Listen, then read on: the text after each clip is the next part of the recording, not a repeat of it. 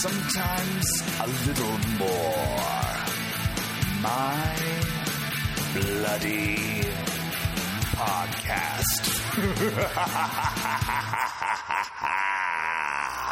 Hello, everyone. Welcome to another episode. Not just another, it is the 20th episode of My Bloody Podcast, your hopefully go-to horror podcast. I'm your host, Preston Barta, and with me, as always, is one of my favorite people on this very planet, or on any planet, is Mr. Brian Kluger. I'm always happy to have these horror discussions with you each week, and especially this film that we're doing this week, which is not necessarily a horror film, but is a very bloody one at times and kind of a goofy one. So I think it would be fun to explore this one that's a little smaller, probably a little less known, and not like Scream at all, but just as fun. I cannot wait. I'm so glad you watched this movie. I've seen this movie several times, and I'm so glad you picked this out, and thank you again. I'm always glad to be talking with you and hanging out with you and talking horror movies and all that stuff. Oh, we have a good show today, and this is our 20th episode, right? Yep, number 20. Oh my goodness, 20. 2 decades. 2 decades into this podcast. One a year. Yeah, and next episode we are old enough to drink, and we need alcohol for a movie such as the one that we're talking about today. Yes, so we'll have to do it under the radar. Don't tell anybody. But woo, woo. So yeah, we've got this movie coming up. We've got bloody recommendations, our bloody question, which is going to be awesome. So I'm curious, and then we got a bunch of news to talk about. What do we got first, man? Probably the one that is most interesting to me because we like to bring it up once a week. It's latest news on Halloween, the new Halloween film directed by David Gordon Green that's coming out this year, next month actually. So they released a new trailer earlier this week, and we watched it. Hope you watched it. And so, Brian, what are your thoughts on the new shots that we have, new character developments, more of an arc here? Everything's on display. So how do you feel about it all? Okay, so this Halloween sequel, which takes place after the very first original Halloween by John Carpenter. And yes, David Gordon Green, the guy who directed Joe and Pineapple Express. Yeah, is making this. He wrote it with Danny McBride, yes, the comedian, and brought back Jamie Lee Curtis, and I'm excited that John Carpenter, the original filmmaker, is involved. But this new trailer, I gotta say, is so much fun and so good. I cannot wait. I did notice, it looks like when everybody's saying this character, this Mike Myers character is evil, but it looks like he runs into a bunch of kids and he pays them no mind. He doesn't look like he's into killing kids. So this evil has to have like a line, like a editorial, proverbial line that he does not cross, because it looks like he just kills adults and that he's not after kids. So I picked up on this in the trailer because it shows like kids running into him and he's like, whatever. And it's like, oh, I see an adult doing something in the kitchen. But the original soundtrack is in this trailer and it looks good, and it just looks like, okay, Jamie Lee Curtis has turned into like a Sarah Connor figure from Terminator 2, and she is ready to kill Myers forever, and just all the creepy stuff, the silent, pauses, him appearing behind you. I'm just excited. This is a good trailer, man. I'm excited. What about you? Yeah, I guess to kind of go off of, because you bring up an interesting point about, I guess the kind of parallels with Jason. You know how Jason, he's almost like a kid at heart and just has a specific agenda. Certain people that he kills, teenagers having sex, doing things that they shouldn't be doing because they were doing that sort of shit when he got killed. And so Mike has a similar purpose, and that shows in this trailer. And I really like how it's shot from the opening scene that we see in this trailer. It shows him bumping into these kids. And I also love how the kids react to him. Like you can watch a movie and then feel like it's like scripted dialogue. These kids like react how you would if you actually bumped into some kids, where they're just like, "What?" It's like they're having trouble to get the words out of their mouths, and it only adds to the realism. In which, what makes it even more haunting is that the camera stays with him, so it's all like one shot as he sees this woman come out of a shed, and Mike is like going underneath the fluorescent lights that are outside, and you can hear the buzzing, and he goes and grabs the hammer, essentially goes to kill this woman. And then there's a bunch of nods in the trailer to like past films, other films in the Halloween franchise. And that's pretty cool. I love that. And so I'm very excited about it. I don't know. You can't like not like this trailer. So yes. Now, do you think it gives too much away? Maybe, especially in the latter half of the trailer, where you can see that Jamie Lee Curtis has the upper hand and like throws him down this basement area that we saw in the first trailer, where she has like this her kitchen. Like in her kitchen, she has like this hidden room, and so I assume that's what she throws him down. And then we end on a shot of her leaning up against the door, and then Mike punching through the glass that's on either side, which is almost kind of I wouldn't expect that to happen with her character now, especially after you see like so many shots of her setting up all these booby traps that she would just make a mistake like that. My wife and I were watching the trailer, and she pointed that out, and I was like, yeah, you're right. Like you would think that she would be a little smarter. And so I'm interested to see how that plays out and how she's backed into that corner, if they're going to address it or if it's just a weak spot in the film. I don't know.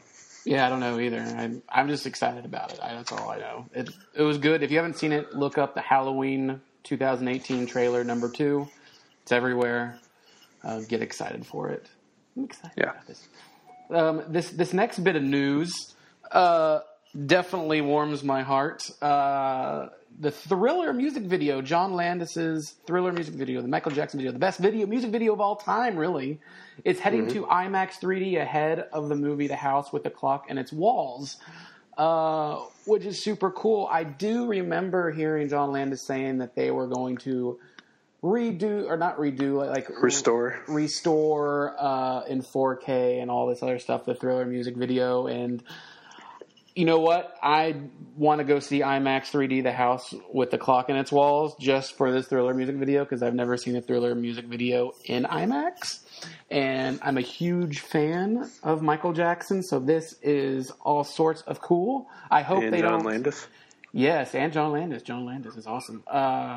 I just hope that they don't do like a Spielberg / George Lucas thing where they like change shit in it. That's my biggest fear, but it doesn't seem like Landis would do that. So here's hoping.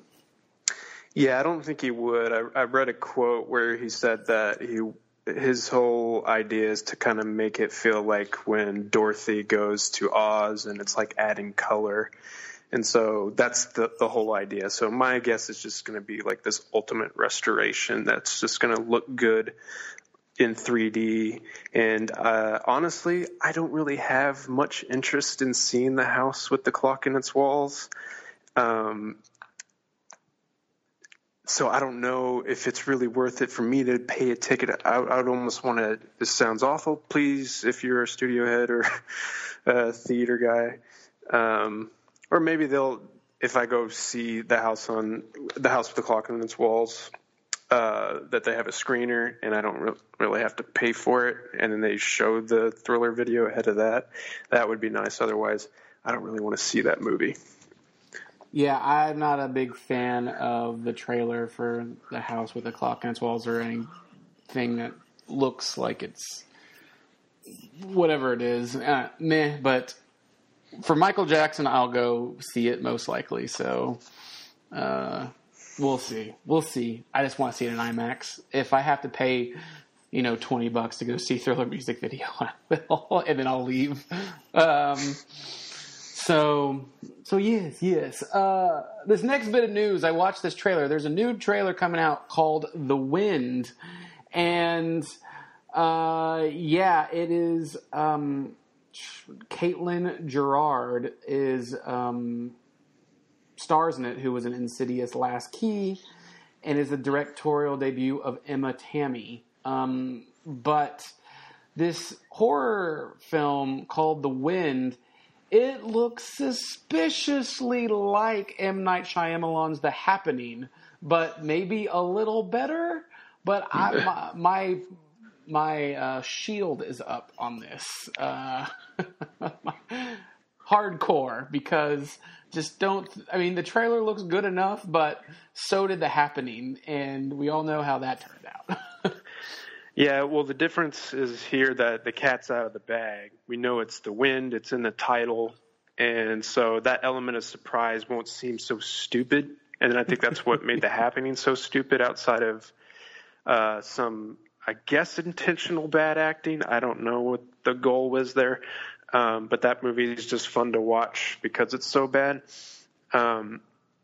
But The Wind seems like it's really trying to evoke certain feelings. And I kind of like the idea of there being something out there that causes people to be paranoid and go crazy and do whatever they have to do. I don't think they're just going to simply kill themselves like they do in The Happening, even though it's so funny to think about the one scene where that guy kills himself by laying flat on the ground, getting run over by a lawnmower. But I guess the setting of this, like being like a period piece and like the old days Western type 1800s, has me a little more intrigued, just because it's not that type of setting. I love those kind of movies, and so throwing a horror element into it, I'm just curious to know how it'll play out. And so the film's got some creepy moments, and it's got like a sense of dread and fear that has me invested. So I'll check it out. Yeah, so it's making its world premiere at the Toronto International Film Festival, and our third amigo, James Cole Clay, is there, I believe. Will he be seeing this? I don't know if he's seen this. He's seen some other films, not of the horror genre yet, but he will be seeing Halloween, so we can have him on the show in the future to talk about that, and especially when we go see it at Fantastic Fest together, since that's the opening night film. But I'm not sure what horror movies he's seen. It kind of just changes by the day, but he's seen some pretty good dramas thus far, and so I'm sure he could tell us more about that when we talk to him. I'm excited. We miss you, Cole. This next little bit of news. Okay, so this next bit of news has to deal, like, indirectly with the movie American Psycho that starred Christian Bale, and that is one of my favorite movies of all time, American Psycho. I love the book by Bret Easton Ellis, and I actually liked the movie quite a bit. It was funny in all the right places.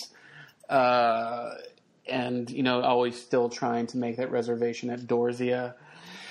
But I guess that director, what's her name? I'm trying to remember. I can't remember off the top of my head. I'm going to look real quick, but yeah. She just hasn't made many movies. Yeah, she's not in the culture conversation, so I can't remember her name. Yeah, which is interesting. But her name is Mary Harron, Harron, Mary. And she directed, I believe, the recent, or 10 years ago, that Notorious Betty Page movie. And she's directed, a few episodes here and there, mostly. But yeah, she did do American Psycho.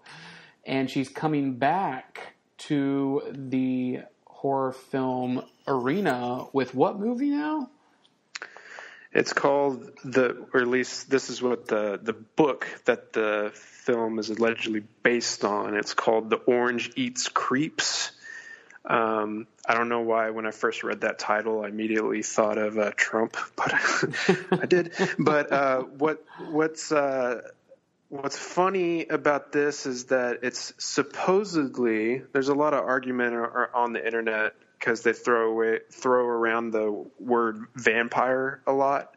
But some people have said, I don't know if it's vampire or not. So I don't know. I'm really confused by the conversation, but it's supposedly about a band of hobo vampire junkies.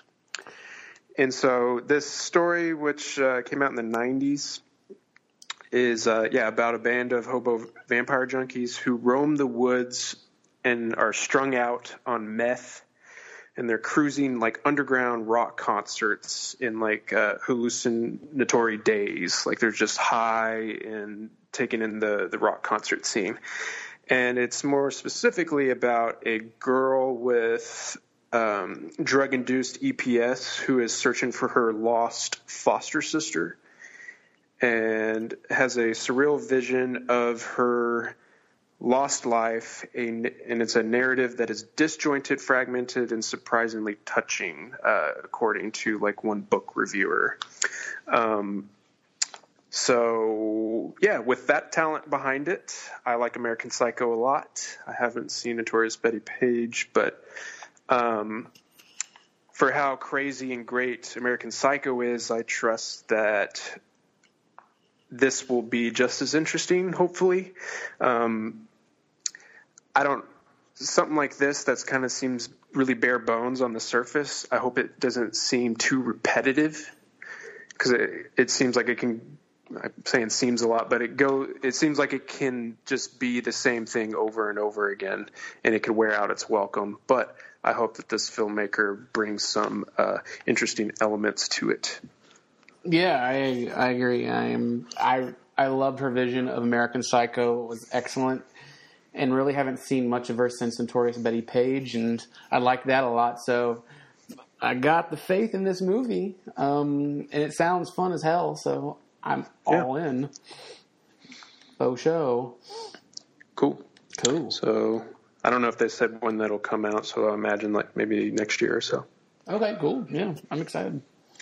Cool. Should we move it? Because we've both seen this movie that I want to talk about briefly. And our opinions are on the complete opposite end of each other. So let's talk about The Nun, which is opening this weekend. And it is the 5th film in the now Conjuring universe, since now we're the first Conjuring film set up all these different, it's got a toy aisle in it, basically, where they just got all kinds of things that they can play with now. And so we had the Annabelle films. First one sucked, second one's great. And now we have The Nun, which is taken from Conjuring 2. And then it was teased, The Nun was teased at the end of the second Annabelle film. So this is where we are in the universe, and you say your piece, and then I'll try to back it up, or not back it up. I'll argue against you. My strong opening statement here. Okay, coming in as worst movie of the year so far, The Nun fails to impress on every level. And I don't say this lightly either, because like Preston said, we're both big, huge horror genre fans, and I do believe Conjuring 2, Annabelle Creation are decent movies. Are actually probably some of the best ones around, I would imagine, like modern day wise. But we were introduced to this demonic nun in The Conjuring 2, which was excellent, probably the best part of that film. But now we have its own film, and it's not like an origin story. It's not even like really a prequel. It's just kind of like something that happened in her timeline somewhere. But the film is so horrendous that I actually started to enjoy it on some comedic level because of how bad it is. the movie takes place in 1952 in Romania, and it seems like technology had not made its way there yet, which was really weird. And we were introduced to this like Hogwarts-sized abbey that becomes the subject of an investigation after a nun kind of sacrifices herself in a gruesome way. So they send along a priest and an almost nun who is played by Vera Farmiga's sister, who Vera Farmiga is in the Conjuring movies. She plays this like young nun who goes there, and just all sorts of things happen. But when all these things happen, it's done in such a terrible way where you just kind of hear creepy music. Somebody walks down a hallway, and then you see creepy ass nuns or demonic nuns. And then, of course, like in a split second, they're not there anymore. And that's basically the whole movie. There's one point in the film where this dude priest is basically forced into this open coffin 6 feet under, and it's like locked, and he's like down in there, kind of like Kill Bill style. And he is found, he's alive, within a matter of minutes after this young, like 16-year-old nun digs him out of there, and she goes, "How the hell did you get in there?" And like with a blank stare, he goes, "These grounds are haunted. Oh, look, there's books that might tell us." And good God. And then there's other parts of the movie where they try to take themselves seriously, but it wasn't, because it was blatantly funny, where one of like the comic relief characters sort of notices like there's the blood of Christ somewhere, and they say, "Oh, this is the blood of Christ," and he goes, "Christ? Jesus Christ?" And oh man, or when he says, "Holy shit," and the priest goes, "The holiest." And that's where I started to enjoy it, but I was hoping they would go to kind of like the movie would click into almost the second half of From Dusk Till Dawn type of thing, and it never did. It never got funny. But yes, I think it was just bad. And so in conclusion, the connection they make with this movie to The Conjuring is very reminiscent of the Martha fiasco from the DC universe, in my opinion. Skip this movie, forget it was ever released. I don't know why they did it. And towards the end of the film, you're going to see a lot of nuns with like a black pantyhose over their face, which tells me they just ran out of budget, because through the rest of the movie, you see all these nuns with like horrific looking faces. And then towards at one point, there's like, oh, their faces are blocked out by black pantyhose. They lost the budget. Ugh, terrible. I'm out. Don't go see it. Preston, I can't wait to hear what you had to say. I do not. I don't have an argument really against much of what you say. I mean, all your points are pretty valid, but I just enjoyed it for how messy it was. I enjoyed all those comedy moments that you brought up, especially the holy shit, the holiest. I laughed about that later that night. Yeah, me too. To quote Anchorman. Yeah, the movie's very, very messy, and I think there's just a big problem with crafting haunted house, demonic entity stories today, because everything's kind of been done.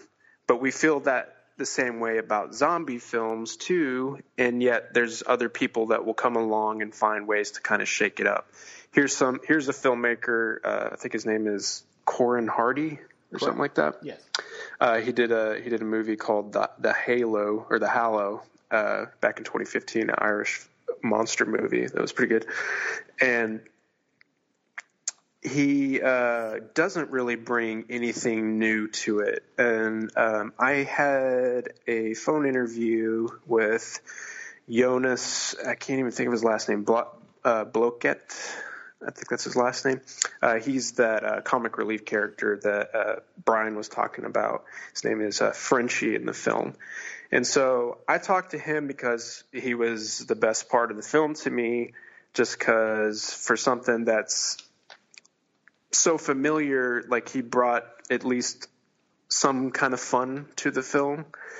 And even though like a lot of it can be awkward, especially like early on with his character, when we see that Father Burke and Sister Irene come to this abbey, they they hear about the nun who killed herself, and they hear that the ground is no longer holy, and they just want to kind of investigate that naturally. So the story is so similar to everything that's kind of been in the Conjuring franchise.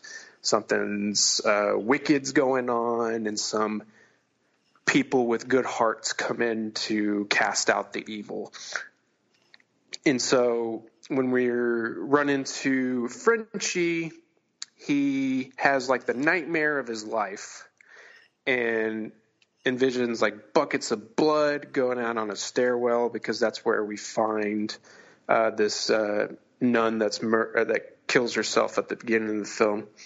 And then immediately goes from that to flipping on the charm switch in a very awkward way by saying, "You look so beautiful," to Sister Irene.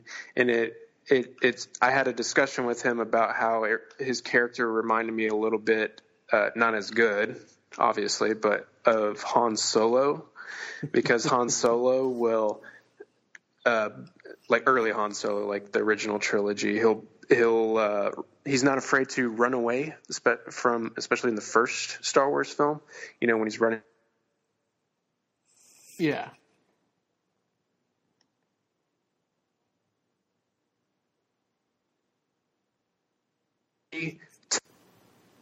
To account, well, not really horror movies, but understands that the audience is going like, "Guy, don't go in there. No, don't do that."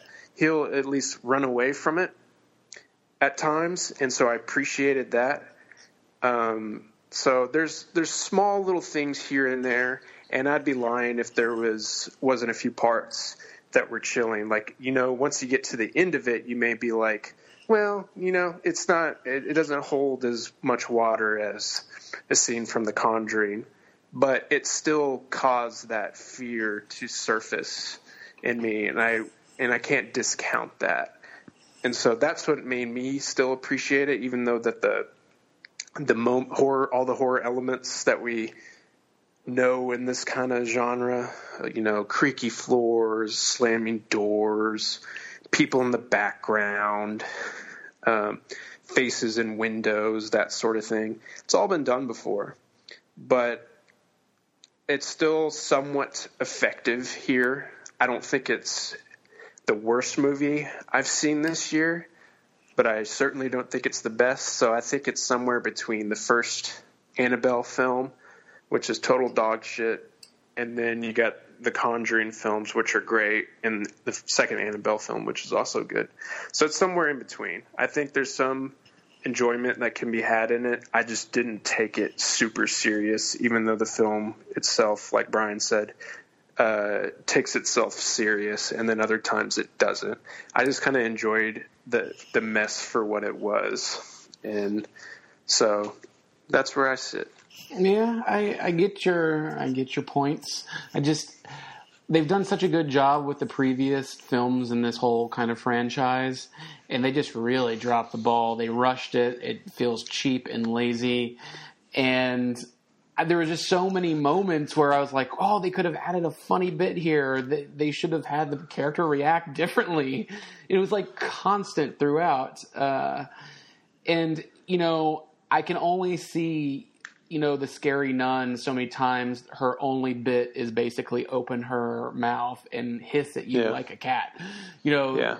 She's like, I guess that's another problem with a lot of horror films is like, they got like 20 minutes of story and they stretch it out into an hour and a half or 2 hours, and it doesn't, that fill out doesn't really work here. It's almost like, Finding Dory.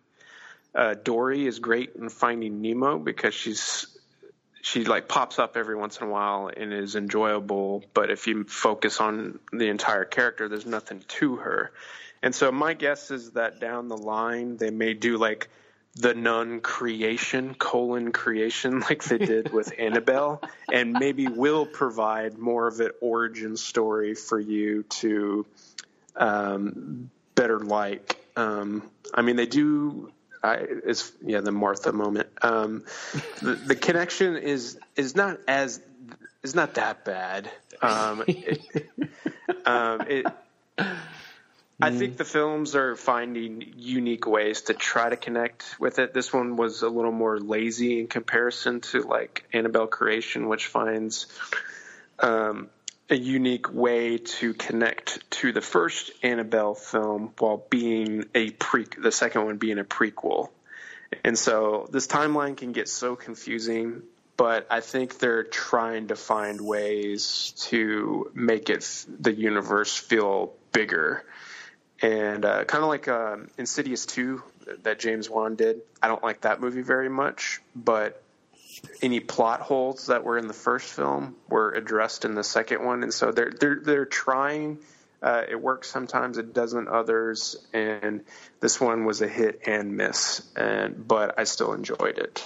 So, well, I'm sorry you enjoyed it.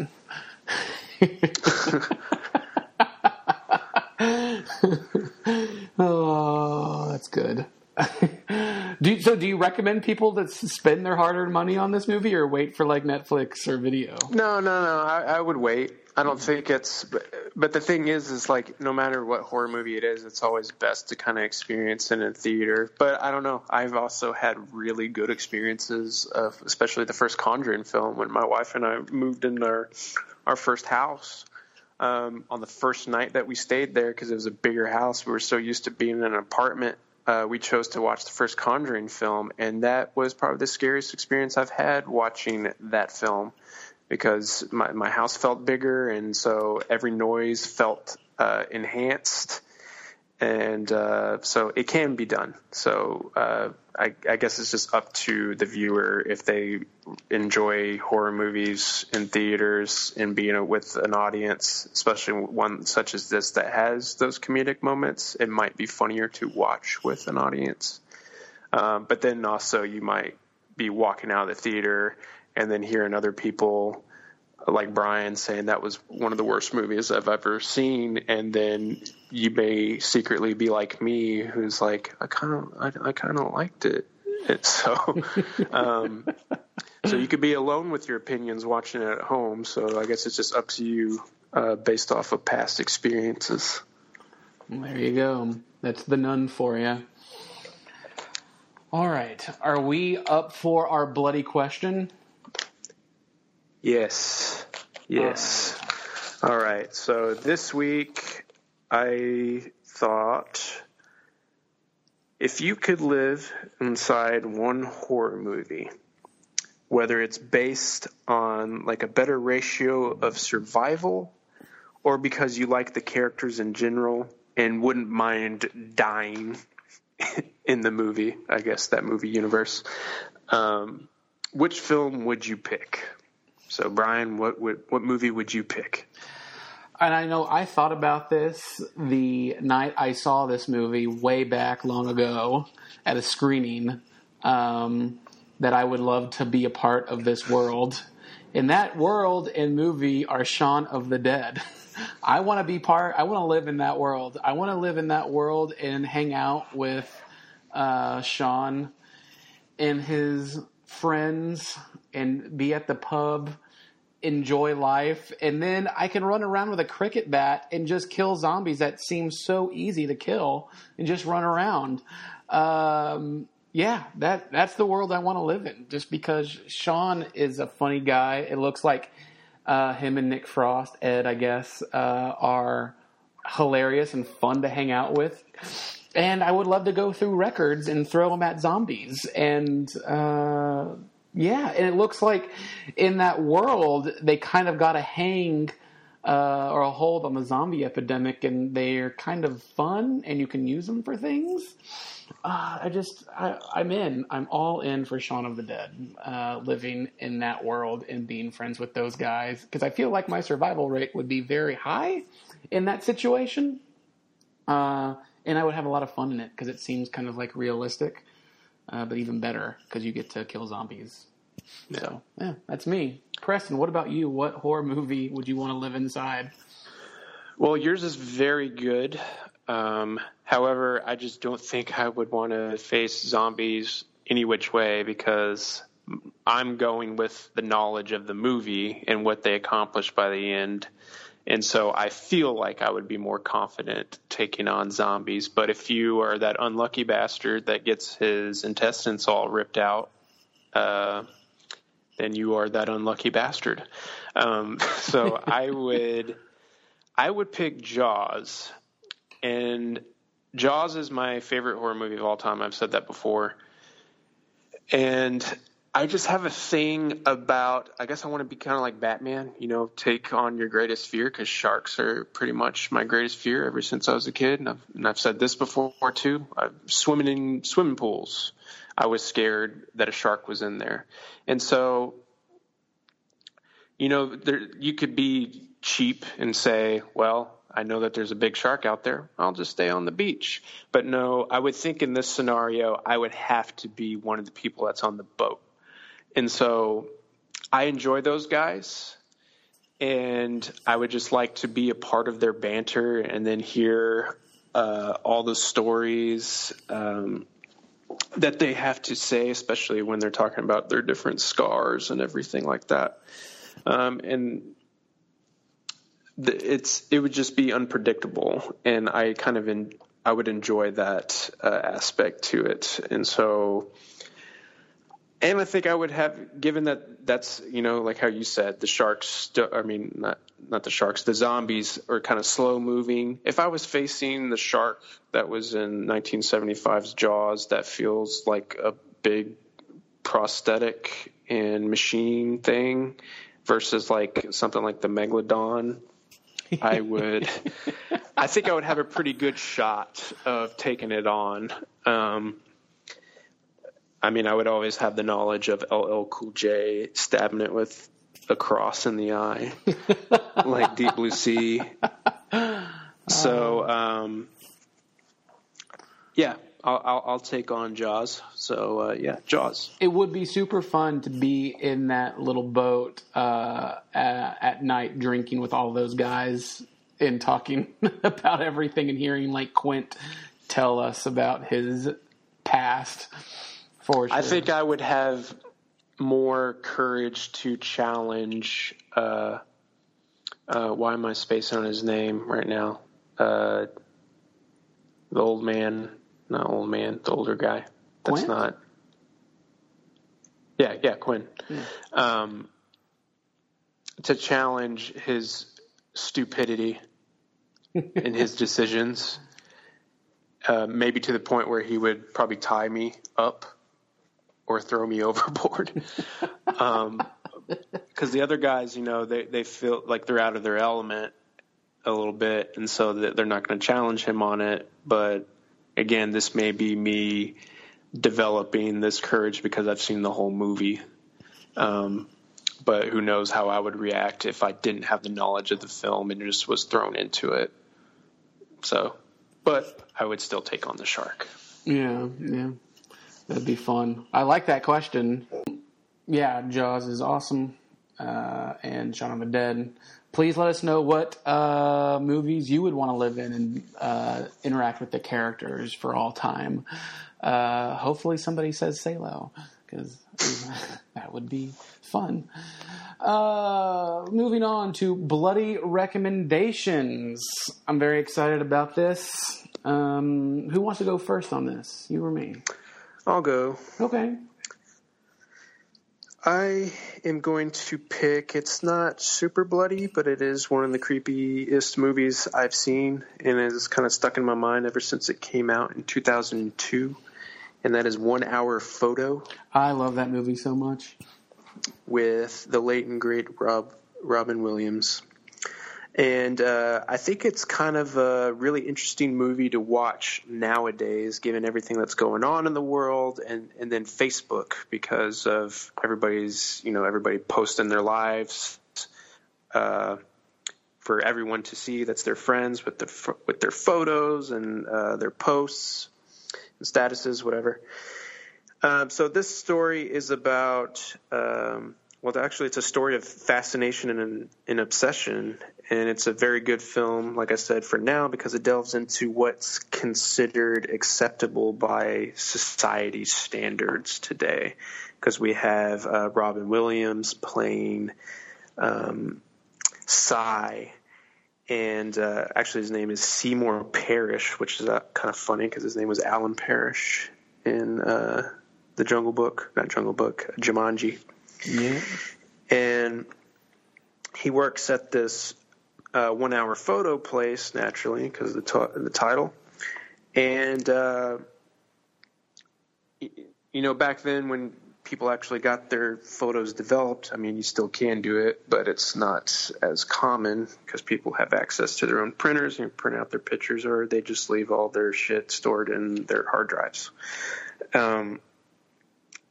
But he has an obsession with this one particular family in the film, and the Yorkin family.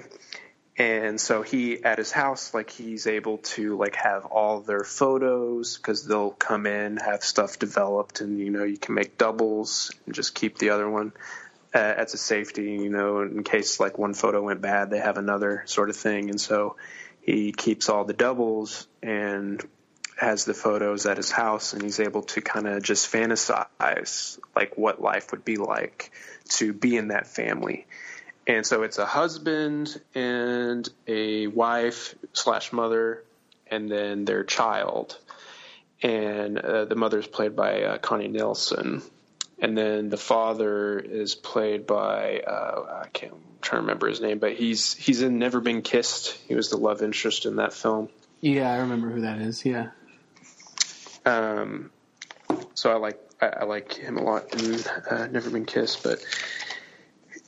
So, Cy has, like I said, starts having fantasies about being with this family. Not necessarily wants to replace the husband, just wants to be that uncle that's just there. And because he's so lonely, and begins to think about, moments from his past and kind of filling it in. It's almost like, when you, especially nowadays, when you binge watch TV shows, you watch it so much and you think about it so much, and spend like my wife and I, we watch The Office a lot, and you feel like a lot of those characters are your family, and then almost you'll confuse what happens in the show with what happens in real life. You'll think of a memory. This has happened with a friend of mine. We used to watch Entourage religiously, and he would be he's like, do you remember that one time? And he was describing a scene from the show. I was like, dude, that was on Entourage. And so that's pretty much the idea with Cy. He is just creating his own reality with them. And I think we can all kind of relate to that to some level. When we go to the mall to people watch, or if you still do that sort of thing, or if you creepily stalk people on Facebook and just think about man, what is going on with their lives? And I wonder what it would be like to be in their shoes, because we're all guilty of doing that. And so that's what the movie kind of asks, what's acceptable behavior. And except, nowadays you got to do it more so behind closed doors, and it's not as, can be found out with physical photos and how it plays out with the film. But the film kind of takes more of a dark turn toward the end, when obsession can become too much, because the father in the film, we learn, has a relationship with another woman. And then Cy feels oh, is this my responsibility to share this information with the family? Because at this point, even though the family does not feel the same way towards him, because they don't know him other than just being the guy that's at the counter when they get their photos developed.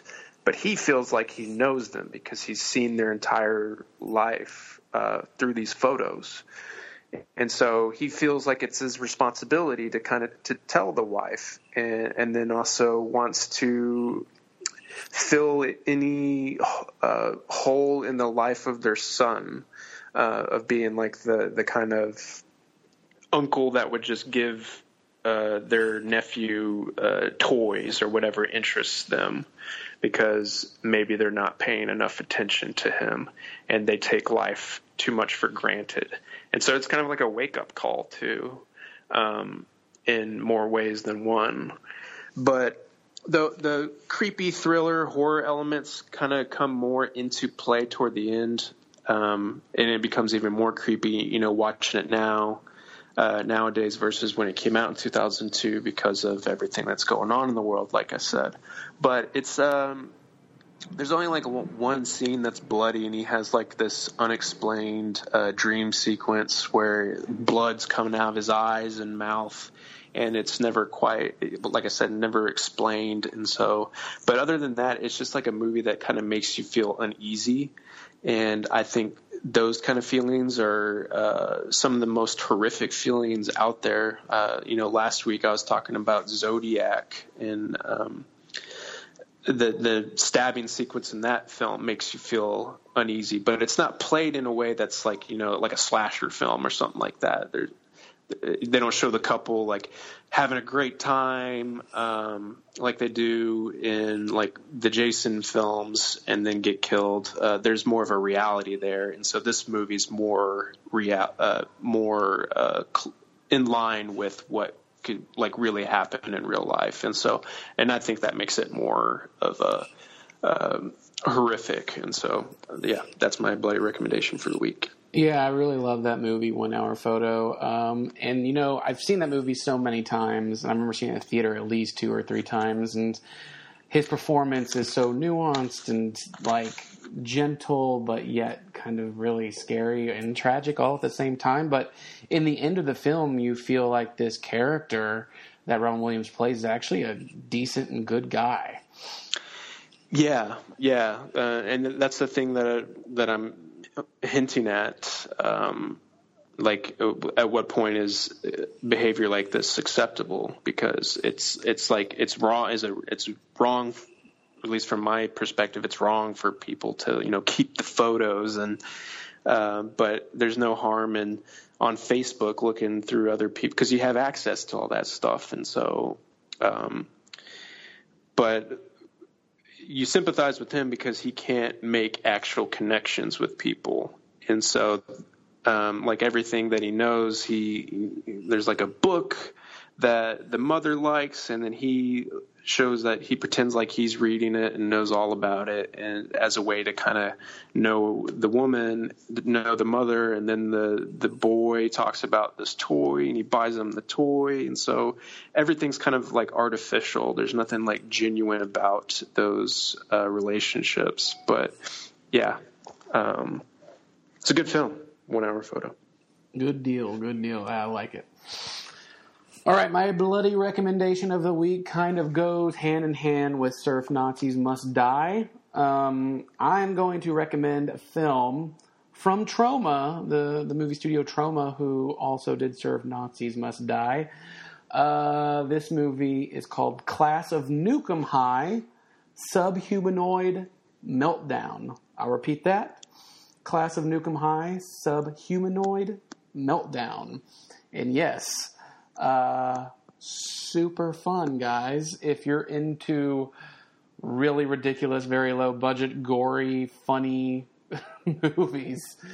So one of Troma's bigger franchises next to Toxic Avenger are the Nukem High movies. There have been several of them, and they all have that kind of special and unique Troma insanity, which includes blood, guts, laughs, and tons of nudity.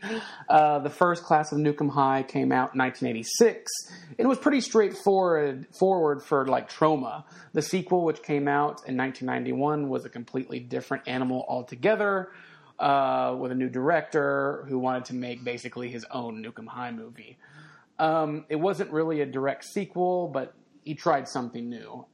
So, like most Troma sequels, things tend to go berserk in a chaotic manner. where a smoother story is left to kind of rot in the corner. There's really no rhyme or reason to any of it. It's all about monsters, boobs, and gore, especially this time around. But I'm really not complaining because I love this stuff and I love Troma. So basically, the big corporation Newcoma decides to build a new technology college where Tromaville High School, like Tromaville High School, once stood, called Tromaville Institute of Technology, or TIT for short. That's what we're dealing with here. Geniuses. Of course, being Troma, the student body consists mostly of naked women and a gang called the Squirrels. Basically, all of them are fighting. There's a professor in charge of this subhumanoid program, which is basically mutating humans into these monstrous creatures that have no emotions and are expected to perform easy tasks. Kind of like a Shaun of the Dead type of thing in the end. So this kind of happens as some humanoids tend to melt to death at any given moment, hence the title Subhumanoid Meltdown. The school reporter reports on everything and comes across one of these subhumanoids and ends up falling in love with her. When he finds out about this melting condition, he sets out to stop this professor and find a cure. And in the middle of the movie and throughout the movie, there is a giant city, like a gigantic, kind of like big as a skyscraper, mutated evil squirrel named Tromy that breaks out and tries to destroy everything. It's so much fun. Oh my goodness.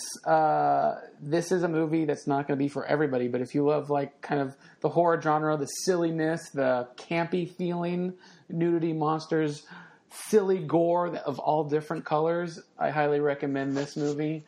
You're going to have a lot of fun with it because it's just so ridiculous. If you look up pictures of Nukem High 2 Subhumanoid Meltdown, you're gonna love it. And there's tons of extras on it: commentaries, interviews, music videos. There's even a James Gunn interview about it, or James Gunn is interviewed for the movie. It's pretty cool. But yes, this movie is quite fun. It came out in 2015. Highly recommended. It's on Blu-ray.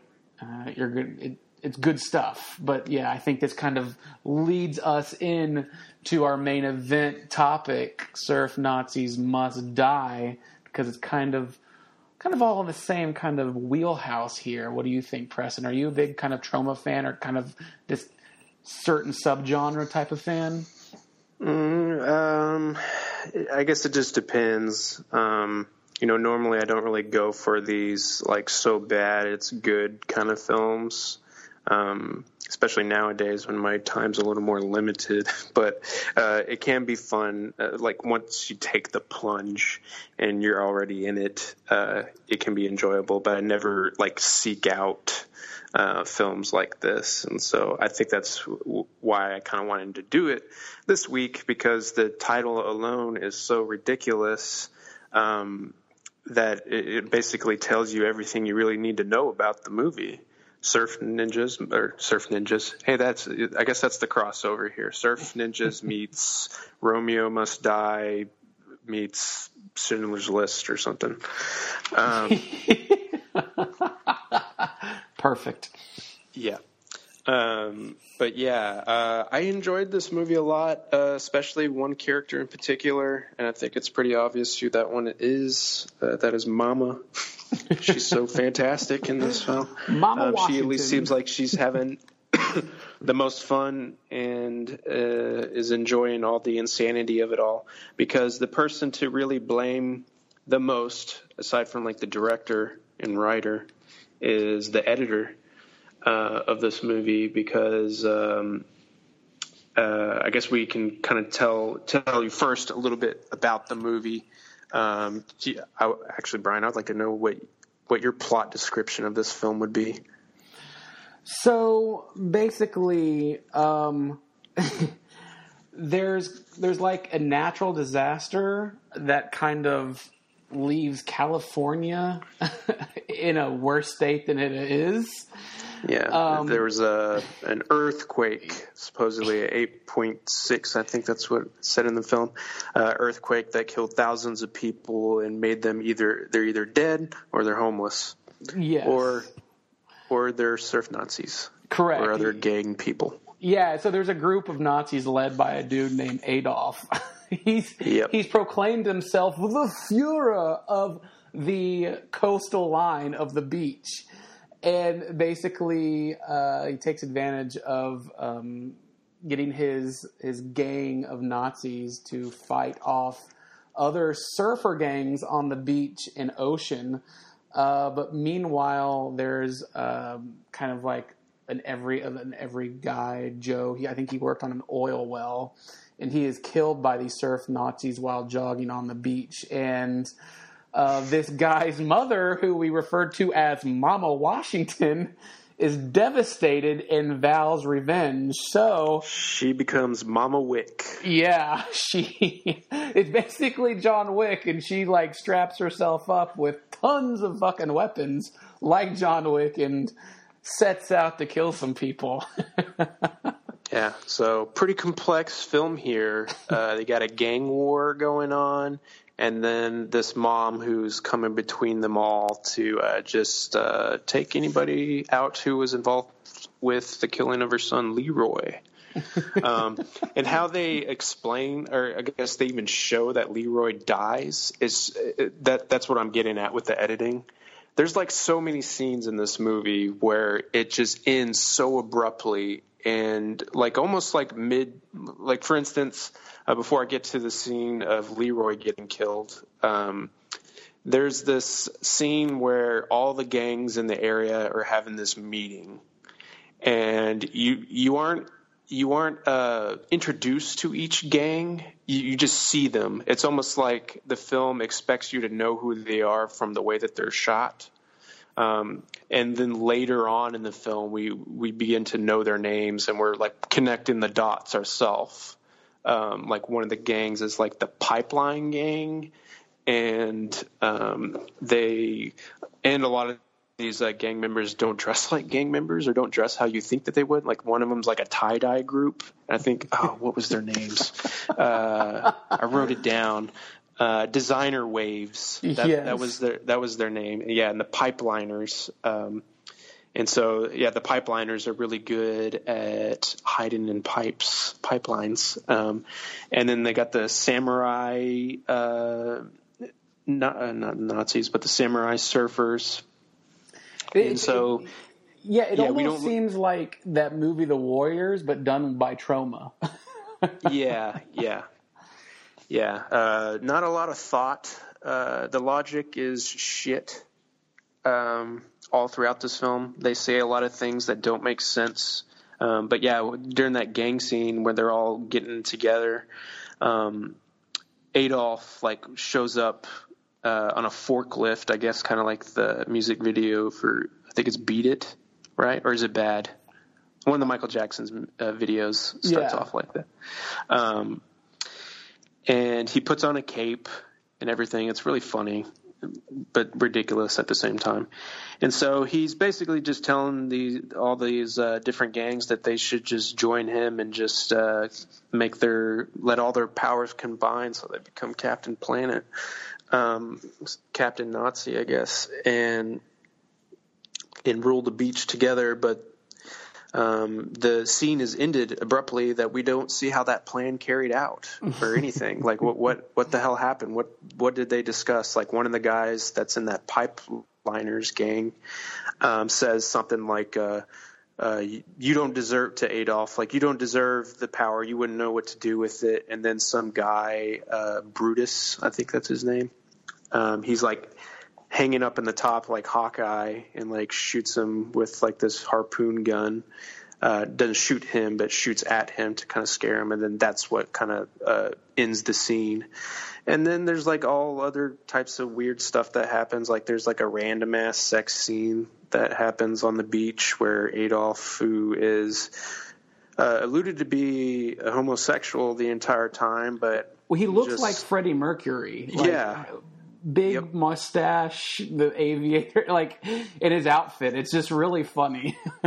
Yeah, and some of the people like because there's the girl, his woman named Ava, his girlfriend, and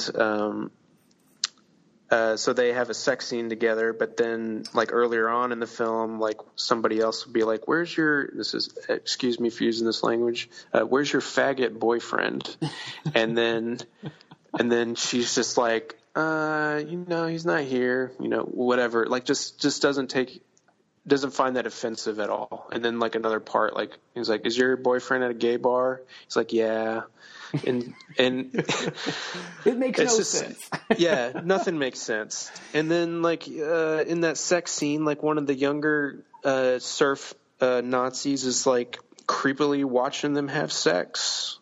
And then like sometimes like somebody will go out to surf and they're surfing alone.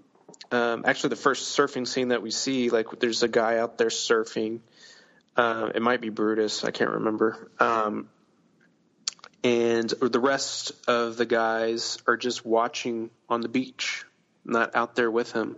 And then it's not until Brutus gives them the Nazi salute that they all go out there and surf. So I don't know. There's just so many damn things that happen in this movie that just don't make sense, like I said, and most of it has to do with the editing of things ending abruptly. But what's the best and the best thing about it, Mama. Yeah, and so she's fantastic. She's like this older black woman with like big red sunglasses. She drives motorcycles and screams. She has guns. Oh, it's so good. It's so good. What does she do, Preston?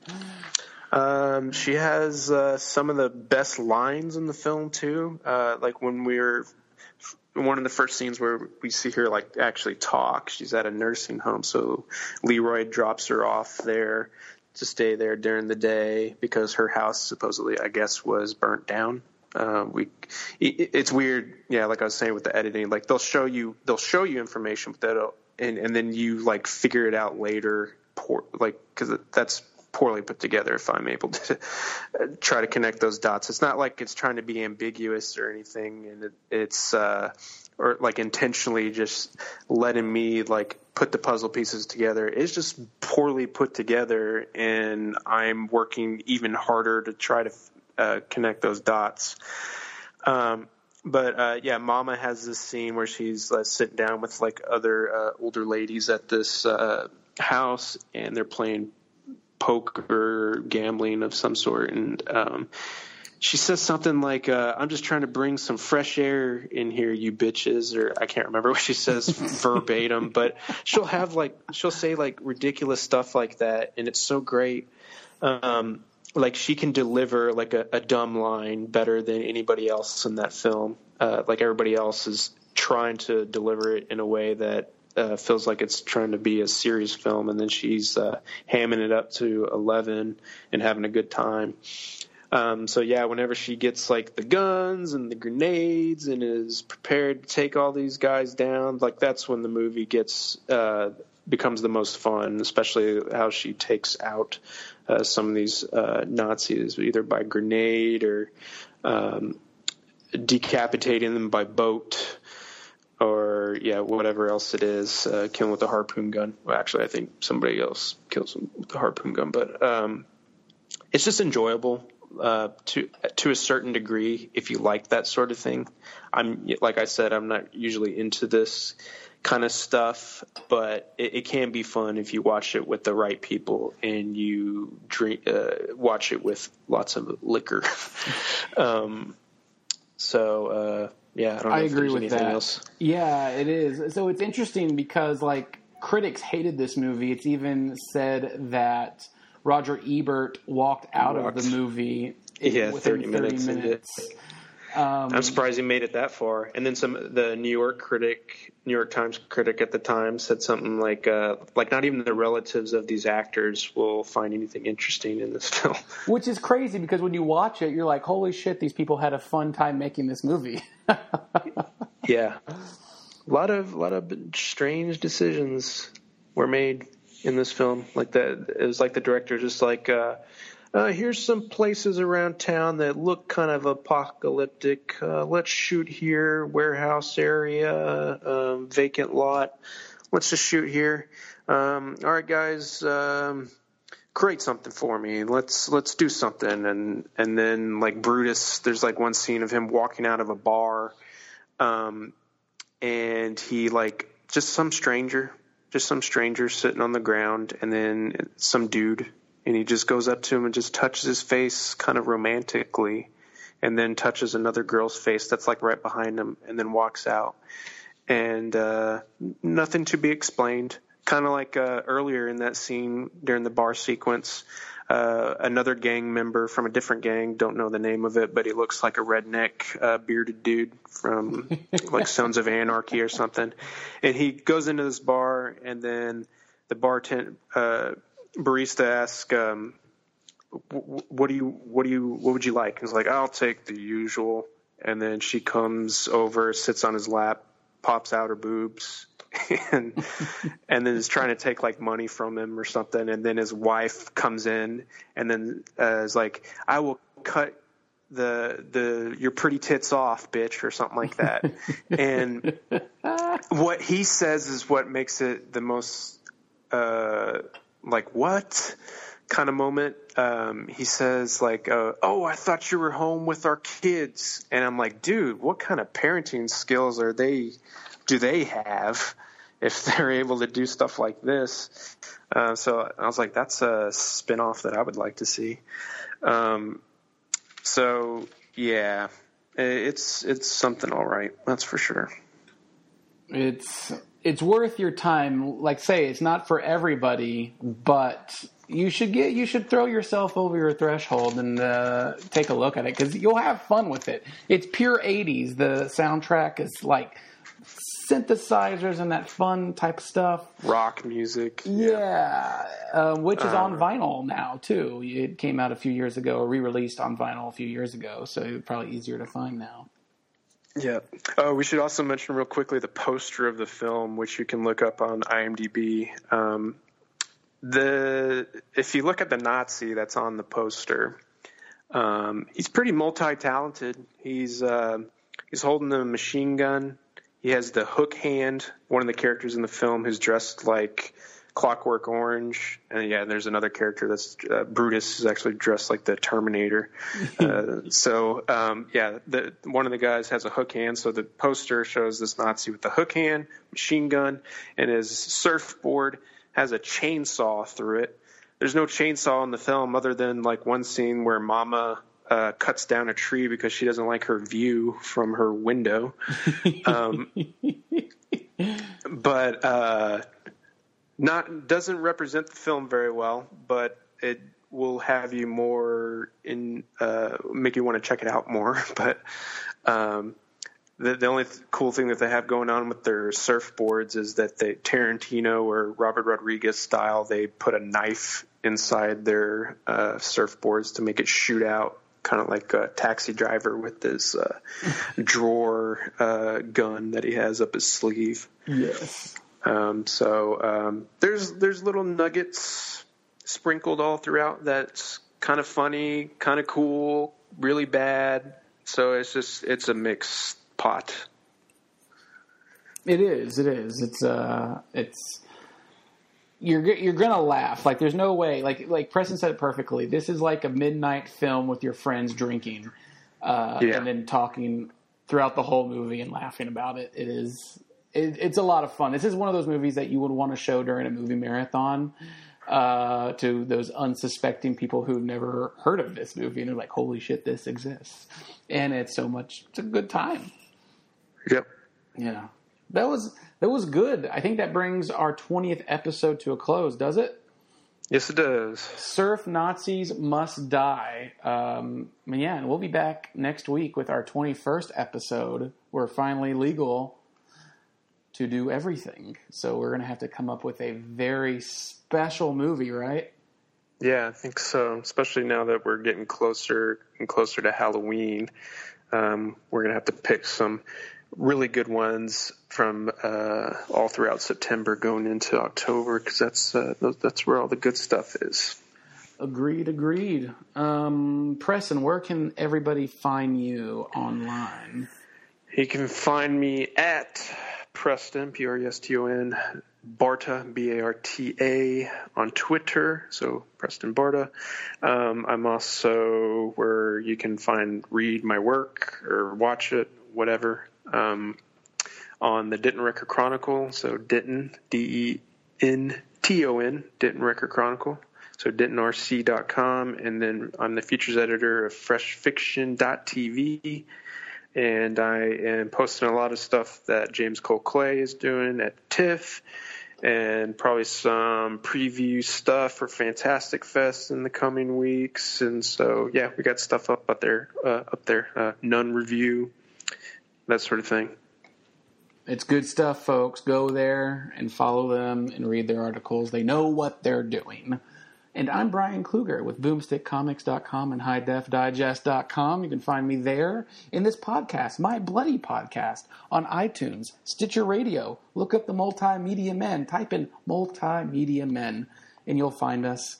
And we have all sorts of fun shows, including this horror one. We also have a wrestling one. We have a music one. So yeah, it's all groovy, babies. But yes, 20th episode down in the hat, and we'll see you guys next week. And thank you to the sweet-smelling love of my life, Preston Barta. You're very welcome. I'll see you soon.